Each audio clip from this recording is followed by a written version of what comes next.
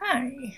It's been almost a year now since I've come down to Atlanta. I've gotten into 3 car accidents, moved 4 times. I bought a one wheel, which was great, until I broke my phone the same day that my computer broke.